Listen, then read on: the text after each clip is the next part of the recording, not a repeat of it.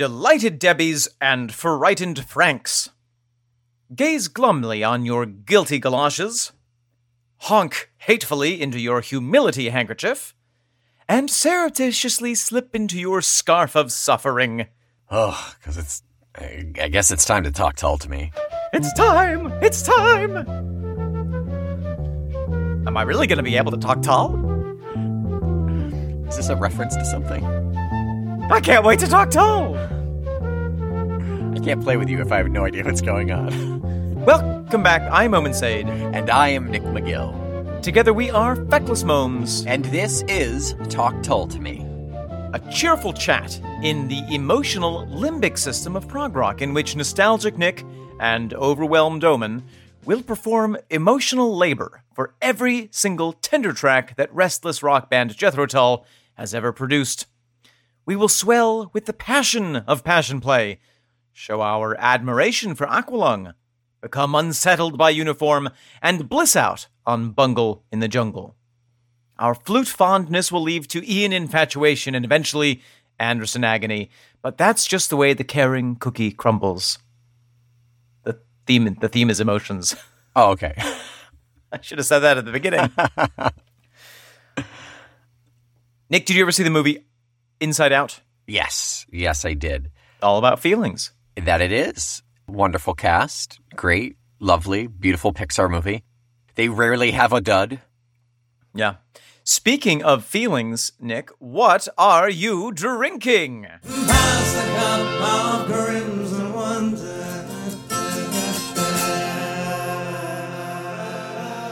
As I do not drink alcohol anymore, I'm not drinking my feelings, but I am enjoying a nice near beer. I have in front of me a Klausthaler grapefruit, non-alcoholic, the ultimate refreshment crafted and bottled in Germany. It is 50% Klausthaler non-alcoholic malt beverage and 50% grapefruit drink.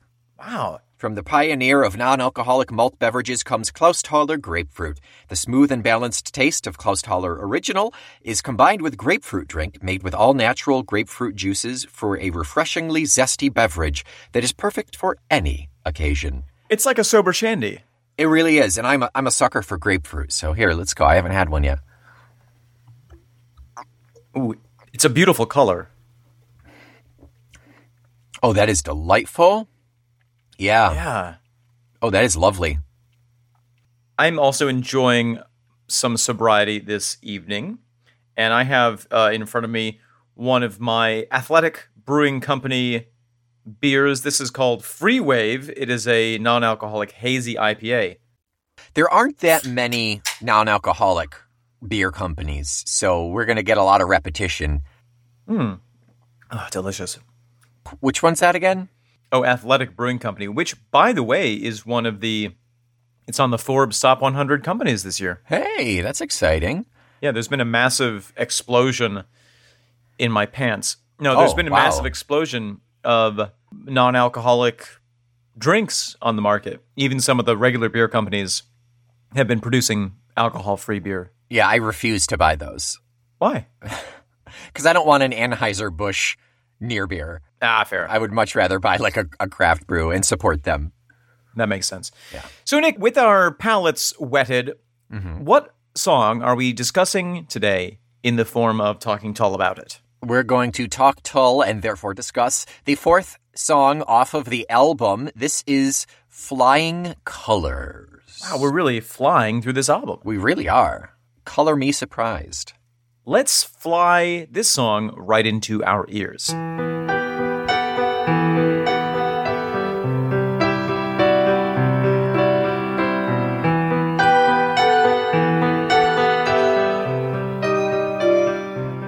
Nick? Good golly, Omen. There we have Flying Colors. That just happened. How long is that song, Nick? That is, about 4.5 minutes. Huh. It's 4:36.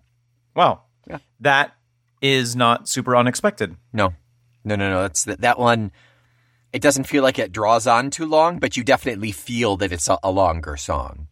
Yeah. Nick, for you, is this one of the songs that you that you bop out to? Like if you're playing this in the car and this comes on, does this get your head a bopping like Miley Cyrus? It's a pretty big rocker. Yeah. I mean, it's quick. It's got a good beat to it. Falling on Hard Times is also pretty quick, but this one, I don't know. There's something there. There's a poppiness to this one that we haven't heard yet on this album. I love that you use that term, and that's something that I wouldn't have subscribed. Abscribed? That's not a word. Nope. That's something that I would have subscribed to. Ascribed. That's something I would have scribed on a rock next to this song as a label. When you just leave the song there on the beach, you got to label it so everybody knows. Yeah, pop song, 80s pop. Yeah, but I agree. I think that there's a pop quality to this that maybe is really a kind of a new sound. I mean, I think we've been flirting with it already on this album, but I think this is probably the best example of that poppy sound. So I think that's well said. Yeah, thank you. I did not think about it until you forced me to put it into words, but I'm pretty happy with that definition. There's a little more magic in this one compared to the other ones. 24 karat magic, in fact. That's yeah. And it is my job, or maybe my vocation, to force you into articulating things. Because you can't? Is that why? I love an impossible task. It's like the rock of Sisyphus. Yes, that's exactly what I was thinking, yeah. The rock and roll of Sisyphus. Ooh, that one. What's up, Hades? This is one of those songs that I have listened to probably 40 or 50 times and never really stopped to think about. Agreed. Likewise. It's just, for me, it's one of those songs that just bathes me in delightful 80s synth, and I love the instrumentation of it. It gives me a special feeling. It gives me traction in a special way. Deep in the root chakra, yeah. I have to hold on to the roll bar when I listen to it. Yep. Okay. But it's never made. I've never really articulated my thoughts and feelings about this song, nor have I ever really necessarily put them under a microscope. But today, bust out your Bunsen burners, kids. I wonder if there is some level of, because it feels so poppy, it feels almost disposable. You know, like on a subconscious level, you're like, oh yeah, we got through that. Moving on to Slow Marching Band. You know, that one you have to absorb or skip. You know, you one or the other. You can't just like casually listen to Slow Marching Band after Flying Colors. So maybe because Flying Colors is so digestible, it's easy enough to be like, okay, Flying Colors, done. Boop, good. Yeah, that's a really interesting point. The kind of disposability of pop music. But at the same time, I think that is one of the superpowers of pop, because it allows you to kind of fly under the radar with deep meaning. Oh, sure, absolutely. Yeah, and those who do take the time, even if it's 40 years after the album was put out, the song was put out, those who do take the time are rewarded for that. And I mean, totally. We've been doing this this is our 4th year now. We've been doing this for 40 years. 40 years. This is our 40th year. Happy anniversary. It's if we've learned nothing else, it's that there's more value to Tull than the surface presents. Which I think we already knew. Yeah. So I don't know that we've learned anything. That's right. This has been a waste of time. An utter waste of 4 years. But it's a good point, that pop music is so digestible. And I think the really amazing pop artists are the ones who are able to take that format, make it sugary, make it listenable, and infuse it with deep themes. I'm thinking of Madonna. I'm thinking of Bowie. I'm now thinking of Bowie and Madonna at the same time. Right brain, left brain. Bowie. Bodonna.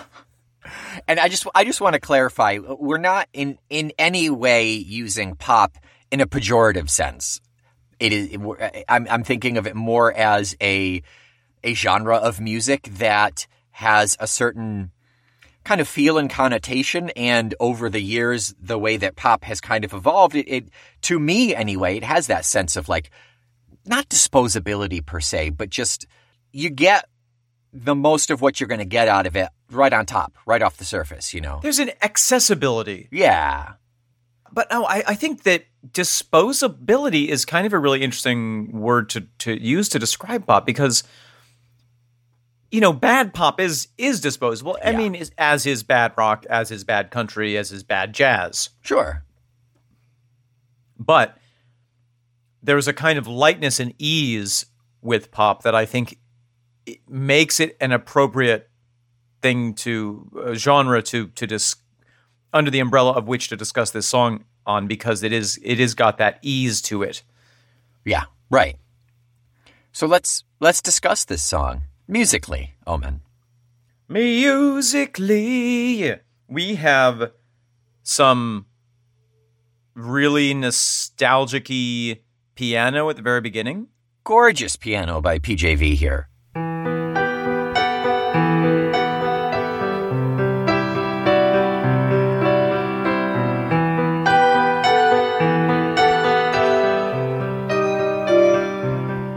I'm getting from that first couple of measures, it's like that could be the opening of an 80s ice skating movie. It's almost like yes. It's almost, it's almost like the opening of Edward Scissorhands. It has that kind of like sad, mystical, long panning shot. Although Danny Elfman's soundtrack for Edward Scissorhands is stunning. It's one of his best. I would put Batman above that, and then I would put Beetlejuice above that in terms of soundtracks. But very beautiful, very eerie, very unique sound. Yeah. Yeah. Ian comes in a little bit. It's interesting. There's a little bit of he's not quite on the downbeat with that first vocal line shout. It's almost a little early based on the piano. Interesting. Shout, if you will. Everything resolves once we get past the first verse, but it's kind of an interesting little disassociative rhythm there. Yeah, there's a unique, almost live kind of we're doing it live feeling there of something not syncing up quite perfectly. Yeah. Yeah. But it gives me the feeling that that the singer needs to get it out, and so couldn't wait. Just has to jump in. Yeah. He could not wait. There's some lovely chimes that get put in there. Way of mine. Lovely chimes. We get that kind of really soft, like beautiful tinkly piano chimes vocal lasts for about the first minute. Yes. And then we get the first line of "To Keep From Flying Colors," the first time he mentions flying colors at the end of that first stanza. We get some, I think we were talking about it last week, some very robotic, synthy backing vocals as well. To keep from flying colors. Mm-hmm. And I think that is, speaking of the vocals and the harmonies, I think that this is one of the songs in which we have both Mr. Pegg and Mr. Vatisse singing back up, because there is that rich, high harmony sound that I think maybe is a good identifier for us for this album. It's kind of a sound that is a little bit native to this album. Those unique layers, that puff pastry of harmony. You are just killing it with the metaphors today, Nick. Just the butter in between Peter and then David and then Ian. It's perfect. It's been exposed to the high heat of the 80s oven. And it's delicious. Not great for you, but it's really good. It's worth it. It's sort of a Queen Amman of music. It's worth the calories. It's worth the calories. Right after that first verse, we have the whole band come in. Oh, yeah. We move on from the nostalgic to the contemporary? Yeah, to the immediate. Yeah, right. The contemporary, it's like where you're thinking of something a long time ago, and now you're in it. Now you've got your boots on and you're okay, sure. You're jamming. Yeah, we had a little bit of a flashback, but now we pull back into the present. And it comes in full force. Everybody is right out of the gate. Martin shredding, The keyboard is really, really solid, really good. This is a solid backbone of keyboard in this song as well.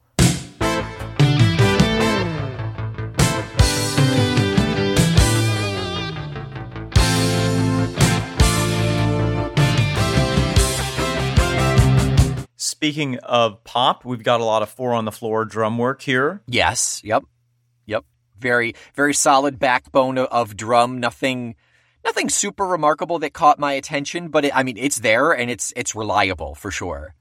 David Pegg is doing an amazing job of switching between a bass line, which is kind of repetition of one singular note on 16th notes. Okay. Dun, dun, dun, dun, dun, dun, dun, dun, dun, dun, dun, dun. Oh, yeah. And then switching into the like dun, dun, dun, bum, bum, bum, bum, bum, bum, bum, bum, dun, dun, dun, almost following a counterpoint or a melody line.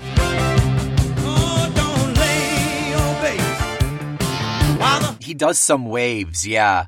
At certain points, he kind of crests and goes down, but he's following that scale up and down. It's really cool. As you mentioned, Martin has some really classic Martin riffs. Yep. Speaking of nostalgia, I had a realization the other day. I think that this Martin sound, the reason I'm so connected to it is because the later albums were ones that I feel like I have, in some ways, a more intimate relationship with. Sure. Because I started listening to them after that kind of classic period. You know, like in terms of our personal history with Tull, there were the teenage years where we were listening to a lot of the classic albums together and staying up all night talking about them. Yeah. And then there was a period of time where I was, you know, maybe on a little bit of a more private Tull journey. Yeah. Yeah. In college, we definitely stopped talking about Tull so much. Yeah. Well, we didn't have time. Right. Yeah. We had other interests. When you said the later albums, is this that cusp? Is it between I think it's the cusp, yeah. It's getting into the albums like that I have a really personal relationship with, like Catfish or Crest of a Knave. Yeah, so 80s basically. 80s Tull and Don. 80s, yeah. Yeah, okay. Yeah, I think the last one that we really talked about was Heavy Horses. We never got into Stormwatch in high school. Correct. Yeah. The verses are really spectacular.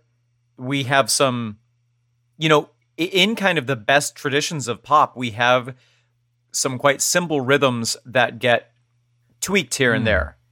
Yeah. We have the fabulous breakdown a little later on where we have some wonderful synthy piano, which, oh my gosh, it is such an 80s sound. Like when we have that first little riff, dun, dun, dun, dun.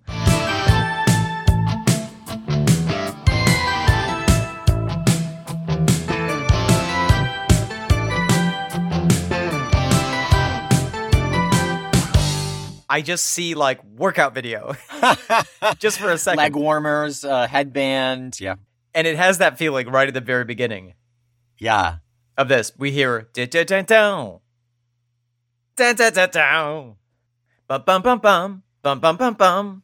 Do you think that, I know it adds a very nice flavor to the song overall, but do you think we need that really slow piano part for the first minute of the song? I think that we do when we get into the theme and the writing of this song. You know, I think that if this were purely a pop piece without the content. Okay. I mean, sure, could you play this song without the intro? Yeah, why not? Jump us straight in. I think what the intro does is it sets the scene. We've talked a lot about contrast in these when talking about Tull. Because I think that one of the things that brings them into the prog sphere is, you know, where you could just do X, but instead you decide to do X parentheses 2, Y, and parentheses -1. PEMDAS, parentheses, exponents, multiplication, division, addition, subtraction. Got it. Okay. One white duck equals nothing at all. Yeah, there we go. There it is, yeah. And I think that for me, that intro is a little bit of that higher maths. Sure. It certainly adds to it. I'm not saying that it is substanceless. Yeah. But I agree that it could be removed without necessarily... You wouldn't necessarily miss it. Right. If you removed it. Like the appendix. Right. You know, I mean, it may be a phantom intro. You're like, you know you're missing something, but you don't know what it is. But again, that being said, like, even though this song is 4.5 minutes long, it's not torturous. It doesn't feel overly long. No, it doesn't at all. So let's keep it in. Let's tell Ian to keep it in. Okay. All right. Great. At the very end of the breakdown, I have to point this out. There is a synth line that's kind of wrapping up that breakdown that reminds me so strongly of the intro music to Bowser's Castle on Mario Kart. Oh my God. I really need to find that now. It's at the end of the breakdown? Yes. Okay.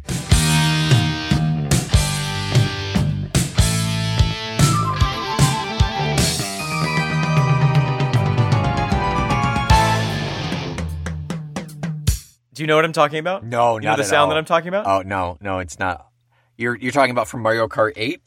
There's some Mario Kart thing that it sounds exactly like. I will play every Mario Kart. And while listening to that song. And get back to me. And get back to you, yeah. But very appropriate because I do think that whatever sound I'm thinking of is that very like 1980s Nintendo. Sure, yeah. Kind of sound, and that's what whatever vibe was in the air here, that's what we're hearing. Definitely. Yeah, they were fully immersed in that vibe for this album, I would say. They were perhaps creating that vibe. I mean, they were expressing a movement. That's true. It's early enough. They could have been substantial contributors or even minor contributors. Yeah, well, culture is a funny thing. It is, yeah. In terms of the sound of the 80s, we've kind of already talked about the harmonies. The line, also predictable, is a good example of that. Right around there, we have some of those harmonies coming through. Okay. Also, the very last, once again, we're flying colors. Flying colors. There's kind of a chromatic scale being used in 4-part harmony, which is really gorgeous. Mm-hmm. Once again, we're flying colors, flying colors.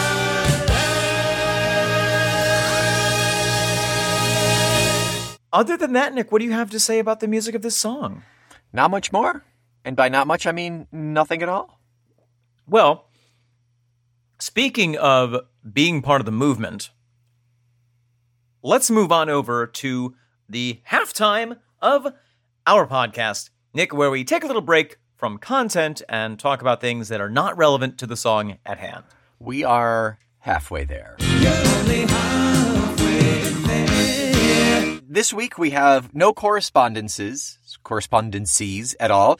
I have a couple of things, 2 Martin Barre related, and then we will talk about the album itself real quick. Let's do it. The first one is some amazing content. Normally, you would only be getting on our Discord, but I'm going to share a little sneak peek. If you want to get in on our Discord action, hop in the Patreon for $5 a month. You get access to the Discord and 2 additional podcasts. Yeah, you do. Our friend Mac Tull posted a YouTube video. It is Rockseller TV, Martin Barre of Jethro Tull, and it's Martin just noodling on an acoustic guitar, explaining certain riffs and things, and just kind of talking history. And it's like 14 or 15 minutes. I can't look away. Like, I'm going to rewatch it after we record this. It's really good. So check out Rockseller TV, Martin Barre of Jethro Tull. Very, very good video. Also, speaking of Martin, I was driving home from groceries with Rook in the car. Sure. I put on Broadsword and the Beast. We're listening to Beastie, and it gets to the guitar breakdown. And Rook from the back is like, I don't remember this part being in the song. I was like, oh yeah, it's Martin Barre. He's really rocking out. He's like, oh, I really love that guy. And I said, oh yeah, Uncle Omen really loves him too. He's like, oh yeah, I guess we both really appreciate Martin Barre. So yeah. So good to know that your son is growing up with good taste. That's right. Yeah. Yeah, he certainly is. And speaking of Broadsword and the Beast, let's talk about Broadsword and the Beast. Just a quick little anecdote here about the name of the album. I think you mentioned earlier, probably in the Beastie episode, Yeah. They were talking about the variations on the name of the album. So originally it was going to be called Beastie, which would correspond with the first track on side one, obviously. But during production, the band deliberated over the preference between Beastie and Broadsword, the first track on side two. Right. In the end, they decided, much like Aqualung, to give each side its own title. I think that's so cool. And therefore, it each has kind of its own identity. And this time they combined both of the names into the album title. It's just a little curious that it's not Beastie and the Broadsword, it's Broadsword and the Beast. The order is changed. Yeah. And the artwork also puts a little bit more emphasis on the broadsword feel of it. And, I mean, I don't know anyone who refers to the album as Beastie. It's if you shorten the Broadsword and the Beast, shorten it's it to broadsword. Broadsword. Yeah. Just to follow up on the Martin Barr discussion, this is a little quote from A Passion Play, the story of Ian Anderson and Jethro Tull by Brian Raby. The author says, Barr is not your average guitarist. Contrary to the stereotypical rock star, he is quiet, soft-spoken, polite, and claims to like Bach and the music of Elgar. Quite the opposite of what you'd expect. But what of the man who's lasted so many years with a group where the members have come and gone like clockwork, where Ian Anderson appears to be in complete control? In a conversation, Barr reacted surprisingly to the question of whether there was acquiescence between himself and Anderson. I've never really thought about it, he explained. I've never even considered the subject, really, but yeah, I'm sure there is. I'm sure that if we weren't going to get on and work together well, it wouldn't have lasted 2 months. I would have thought, this isn't for me, I'd better go. Or he would have thought, he's not the one, he'd better go. Or I'd better go and work with somebody else. Obviously, that's apparent in all of us that we were capable of working together, but I just accept that rather than trying to figure out all the whys and wherefores. I mean, that's almost what happened during the kind of reshuffling before A, you know? I mean, Martin was splitting off saying Ian would do better to get some new blood in there. And then he got sucked back in for another 40 years. And maybe it's Martin's not thinking about that kind of thing that makes him so easy to work with. Oh, I'm sure, yeah. Yeah, he does seem so very chill. Yeah.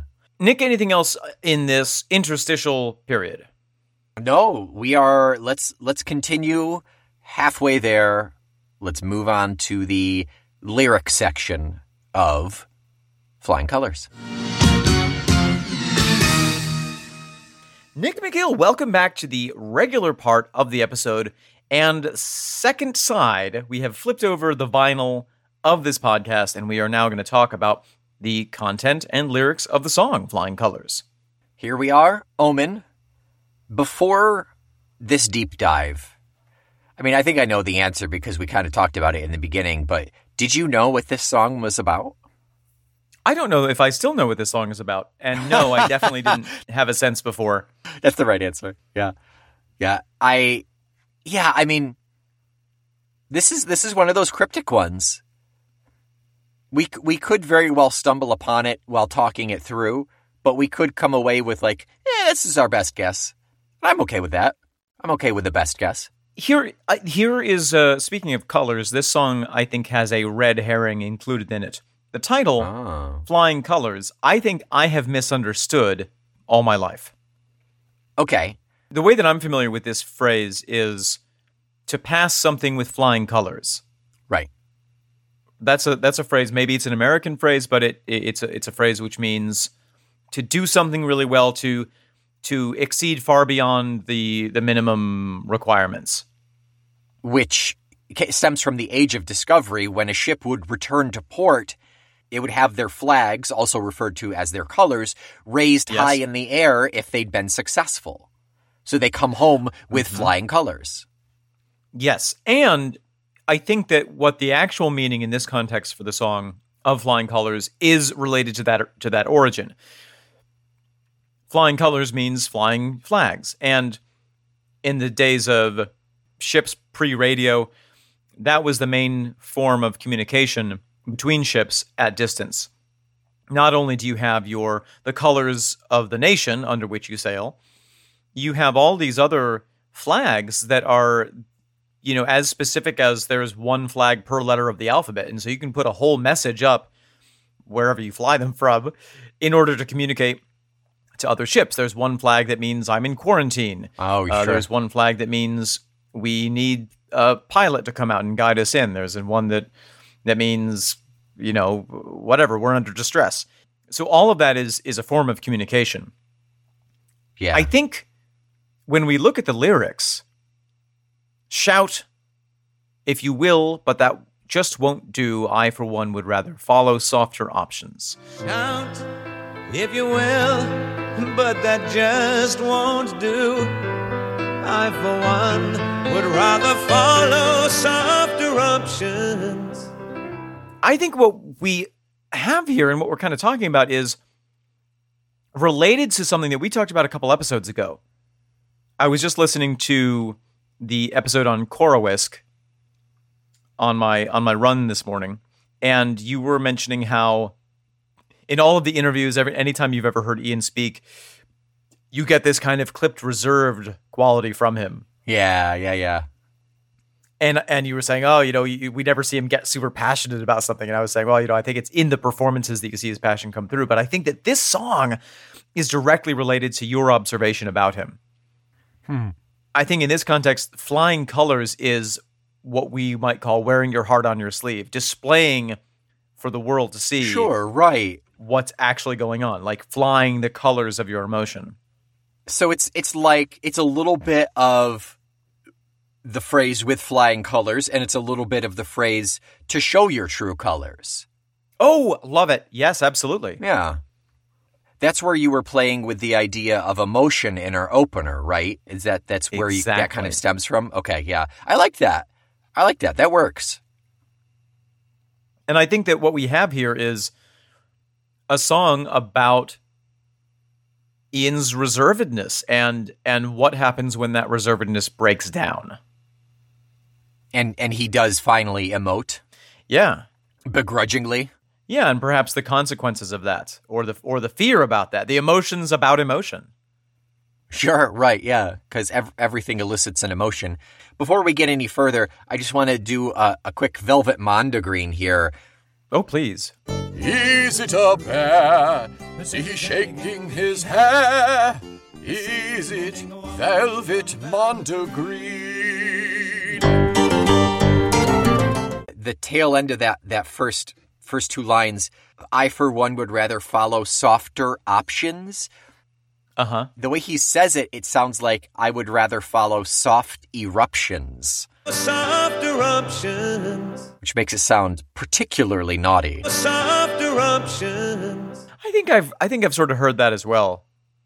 Yeah, he really runs those together. And in a song where you're like, I kind of am half listening and 75% don't know what he's talking about, you never really investigate any further. You're like, okay, soft eruptions, alrighty, and carry on, Yeah. And again, with this first verse, we get a little bit of the thesis of the song. And if I ignore the face you wore, it's just a way of mine to keep from flying colors. And if I ignore the face you wore, it's just a way of mine to keep from flying colors.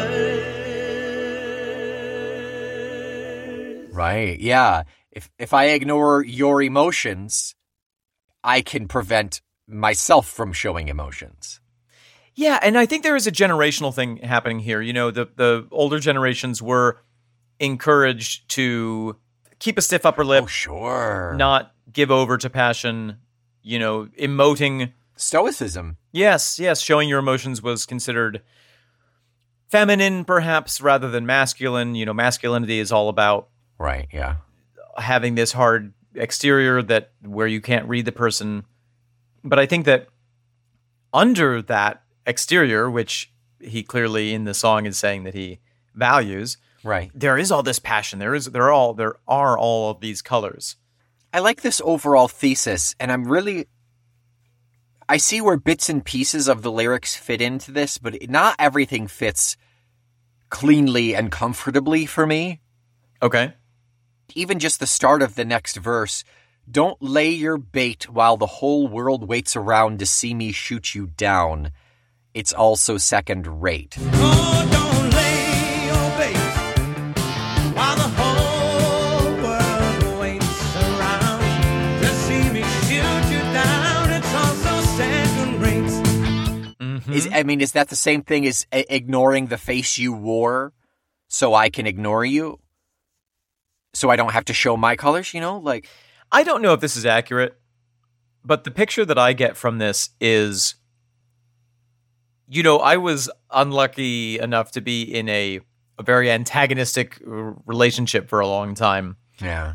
And I felt like a lot of that relationship was based around, how can you get at the other person? How can you get their goat, as they say, make them yeah, break their exterior, how can you bait them? Right. I think that's what this is about for me. And I see a lot of this song as referring to a romantic relationship. Yeah, I was just thinking that. I like you putting it into that context. It does feel like there is some degree of a relationship there. The next lines, it's also second rate when we can last for days on a loving night or for hours at least on a warm whisper given. Uh-huh. When we can last for days on a loving night or for hours at least on a warm whisper given. So he's saying, why be so flamboyant and dramatic? Right. I'm sustained on you whispering sweet nothings to me. Why be so ostentatious and presentational? Both in the positive and the negative. You don't have to bait me into displaying anger, but you also don't have to trick me into expressing affection, perhaps. I don't know. It's interesting. Yeah. You know what it reminds me of? Flying colors, in a way, relates to me to the phrase airing one's dirty laundry. Okay. Yeah, a little bit. Like, hey, don't air out our dirty laundry in public. Yeah. Let's not display for everyone what's really going on in this relationship, whether it's positive or negative. Yeah. Someone who likes to be more reserved as opposed to, I guess for lack of a better term, like a drama queen, someone who will make a scene for the attention. I'm right here, and I don't appreciate you talking about me that way. No, we're talking you through this, Omen.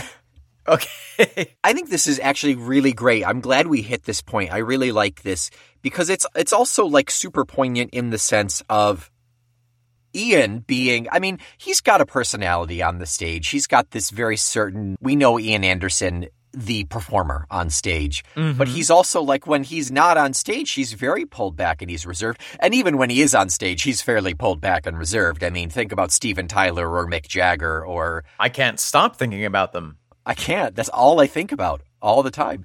It's kind of this interesting theory of you can still be a successful rock star and you can still have a fulfilling career while being a bit of a teetotaler and kind of a curmudgeon and fairly reserved and live on a farm on an island in a loch somewhere, so... I think that there is a big Venn diagram overlap in this song between Ian's experience of being a reserved gentleman in a society which perhaps is designed to pry the display of emotions out of us, and kind of a fictionalized story of a couple who maybe is having fights in public. Sure. And somebody saying, hey, let's please not do this. There's the line, you always pick the best time to rise to the fight or to break the hard bargain that we're driven. You always pick the best time to rise to the fight, to break the hard bargain that we've driven. It's almost like you imagine you and your partner have a disagreement and you're like, you know what?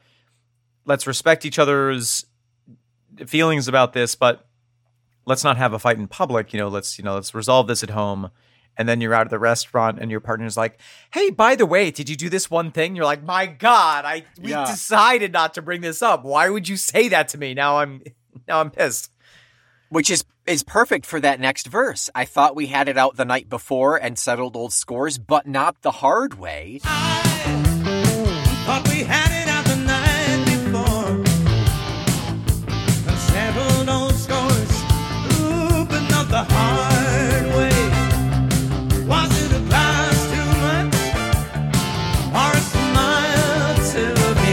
Was it a glass too much? I think refers to, did you drink too much and that's why you pulled it back? Or did I drink too much and I said something mean? Or a smile too few? Was I not showing enough affection? And then in a fancy restaurant, we were all aglow, keeping cool by mutual permission. How did the conversation get to where we came to blows? In a fancy restaurant, we were all aglow, keeping cool by mutual permission. How did the conversation get to where we came to blows? Again, just you're staring at each other over the breadbasket and you say the wrong thing or you don't say the right thing and it blows up. Yeah. And it can so easily. I mean, I think that everyone has, whether it's with your partner, whether it's with your parents or your brother or even a friend, it's really, I think all of us have that experience of like knowing that if you allow yourself to go to that place mentally, it's going to devolve into negativity and sniping each other and being cutting. My beautiful, lovely wife and I went out to dinner impromptu the other night and had a lovely time. Didn't have any fights or anything, but we had both had really long, hard days, and it was the end of the week, and we were both exhausted. And I found myself mentally kind of constructing little cutting remarks here and there that were edging between playful and a little hard and not really necessary. Yeah. And I wasn't even saying them, but at a certain point I said out loud, I was like, hey, I think I'm realizing that I'm in kind of a bad mood right now. And she was like, yeah, I am too. We've both had really long weeks. I was like, great. Yeah. Let's just admit the fact that both of us are, not 100% right now. And from there, enjoy ourselves. And we had a lovely time. But that was lurking underneath the surface almost. Yeah, sometimes, certainly not in the case of this song, obviously, but sometimes bringing it to light and having kind of a shared acknowledgement of a situation or an emotion or something along those lines really is all it takes. This instance in this song clearly is not the case. I mean, right at the very end, shout, but you see it still won't do. With my colors on, I can be just as bad as you. Shout, but you see it still won't do. With my colors on, I can be just as bad as you. If you rile me to that point, we're going head to head, We're sharing fisticuffs here. Yeah, yeah. And this song speaks to me of a situation where the two individuals are so practiced at this kind of bad behavior, you might call it. Yes. At one-upping each other with who can fly the loudest colors. Yeah. That they can't get out of it even if they want to. I love the line, we act our parts so well like we wrote the play. We act our parts so well like we wrote the play. All so predictable and we know it. Ugh. Yeah. Because of course they did. Also predictable and we know it, which means you know how to push my buttons. Mm-hmm. I know how to push yours. I expect you to push my buttons, so I'm ready to fly off the handle at any moment. Yes, exactly. Exactly. Oh my God. It really reminds me a lot of my old relationship. I was just going to say, and just like your old relationship, there comes a point where that has completely taken the place of affection. That is how these two parties communicate and interact at all times. And I think that there's the metaphor of flying colors is almost brings in the performative aspect of it. It's like the emotions are so worn out that you just even are going through the motions of, sure, oh, I'm going to perform anger now because that's what I have to do. Oh, sure, yeah, by rote, yeah. I think what really kind of makes my heart clench about this song is the reference to, did our friends all catch the needle match? Did we want them to? Did our friends all catch the needle match? Did we want them to? What is that? What is a needle match? What is that? Just like needling at one another? Yes. At first I thought maybe it was a reference to a record player, but I think that it is, when you are sticking each other with the needles of words. Yeah. To needle each other is an old way of saying to press someone's buttons. Right, to nag, to get at one another, yeah. Mm-hmm. Yeah. to get under the skin. Tattoo someone with your own hatred. Ooh. Wow. Ooh. I'm developing a real appreciation for this song. Wow, the very last line. Oh my goodness. We'll settle old scores now and settle the hard way. You may not even live to outgrow it. We'll settle old scores now and settle the hard way. You may not even live to outgrow it. Is that like a to the moon, Alice? Is that what that is? Yeah, I think it is. I think it's both the kind of caged threat of violence, but also I think it's the hopelessness of realizing we're so stuck in this pattern, it's not going to go anywhere. It's just going to get worse and worse. The flags are going to get bigger and bigger and bigger. We could die like this. Yeah. Yeah, totally. We're in the grave saying, well, if you would move over a little bit, maybe I'd have room to decompose. Of course, your coffin's bigger and better than mine is. There's a war meeting you. Wouldn't be the first time you let a stranger kiss you in front of me. Is that worm from the bottom of a tequila bottle? Nick, anything else to say about the song Flying Colors? No, we got way more than I expected. I'm really happy about what we kind of deciphered from this song. It's a good one. It's a pop one. It's good and dark thematically, like we've seen mostly up until this point on this album. So it sticks with the whole general feeling of it, and it's a good one. Just a little fun tidbit. There is a theory of emotions developed by a researcher named Ekman in the late 90s, and they posit that all emotions fall into 5 main categories, which are enjoyment, sadness, fear, anger, and disgust. That study was the basis for the movie Inside Out by Pixar, which is why that movie is actually used to teach children about emotions. Oh, brilliant. Yeah.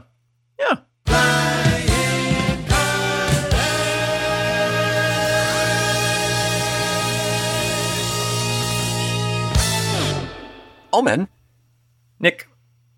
Next week, the final track off of side A. It's a bit of a downer. Not that these other songs haven't been downers, but what are we going into next week? Track 5 off of side A. One man's downer is another man's upper. We are going to be listening to Slow Marching Band. That we are. Are you giving us a little preview here? You like Slow Marching Band? I don't want to fly my colors, but you may be onto something. Until next week, I would love for you to lay your bait for the whole world to see. A bait in the form of 5 stars and a review. Yeah. Please, at your podcatcher of choice. I mean, preferably Apple because they own the market. But, anywhere works. I'm happy with anywhere, really.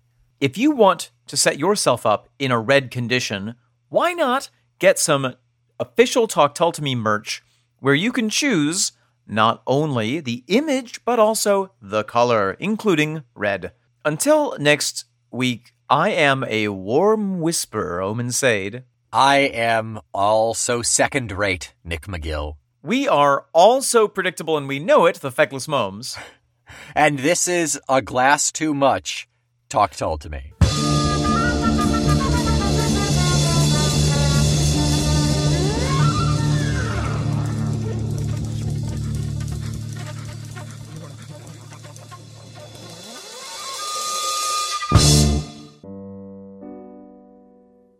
Bonne soirée, messieurs et mesdames. Welcome to Philippe's Gastropub. It's so romantic to see you dressed up. Here is your table. I will bring you a glass of water, a glass of wine, some bread. Please sit down, sit down. Oh, honey, it's wonderful that you got reservations here. Yeah. I mean, I really wanted to do something special for this weekend. I think so sweet. I think you deserve it. Yeah. That's so sweet. It's just so, I'm so happy that you made this time for us to just, connect romantically for once. I feel like my job has kind of, I think our relationship has suffered because of the job. I can acknowledge that. And I want you to know how special you are to me. Oh, honey, I know. And listen, I know how much you how much that job is important for you and how hard you're working, even though they don't pay you very much. I mean, it's probably going to cost, a week's worth of pay just to be here tonight, right? They say, I've told you this before, they say I'll be partner in a year. Everybody starts low on the totem pole. Yeah. I mean, do you want me to take you out to just like some fast food place? Would you prefer that? No, listen, I'm so glad that we're out here. I don't need to eat fast food every day. I certainly don't want to gain the weight, It's hard. I know how hard it is to keep the weight off. Do you? I mean, I think some people work harder than others at trying to keep the weight off, but...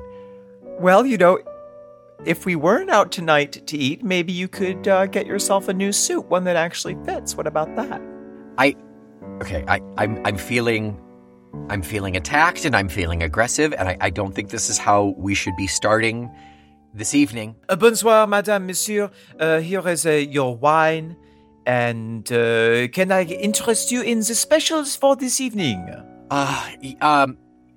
Yeah. No, you know what? We'll just stick with the menu, thank you. Actually, I want to hear the specials. I'm a special person, and sometimes I want some special treatment. Yes, please. Of course, madame, of course. So we have the pasta arrabbiata. That's of course, the pasta that is angry with the spice.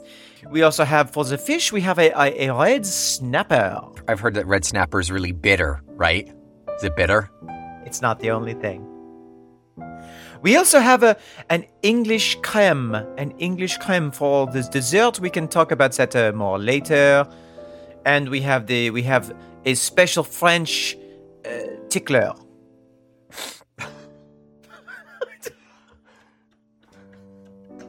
Yeah, I think we need another minute to decide. Thank you. Yes, it always takes us a really long time to get anything done. I will leave you for a moment. Karen. Karen? I just wanted to say, What? I'm sorry. I'm sorry for what I said before we came out here. It's just that every time your mother calls, I just feel like it's a competition. You know what I mean? And I don't want to have to compete for your attention. I don't want to feel like I'm your mother. You know what I mean? I'm definitely not your mother. I don't want you to be my mother. I talk to my mother once a day, tops. That's all I ask for. All right?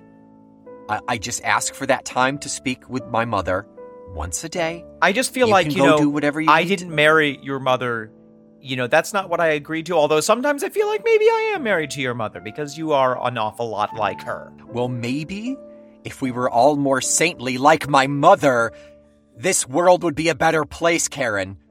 Listen, and here is your wine. Here's a petite glass of wine, little refill for you. Oh, you're drinking the wine so fast because it is so delicious, no?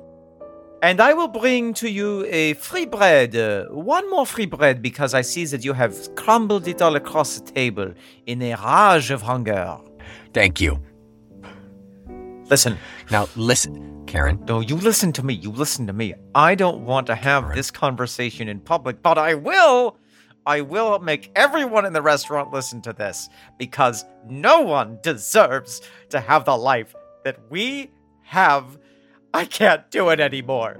Karen, we are in public, but so help me God, I will say what you've been dreading. Don't say it. For the last Don't say 5 it. years, I Karen. told you never to Don't say that push to me. me again. Don't you dare. Karen. Don't you open your Karen, mouth. Listen to me, Karen. Talk to Me is a proud member of the Feckless Momes audio network. There, I said it, and I'm not sorry, Karen. Dare you? How dare you, after I've borne your children, after I've washed your tiny little underwear? I need to go talk to my mother. Excuse me. And thank you for coming to Philip's Rage Room, where all of your emotions are heightened.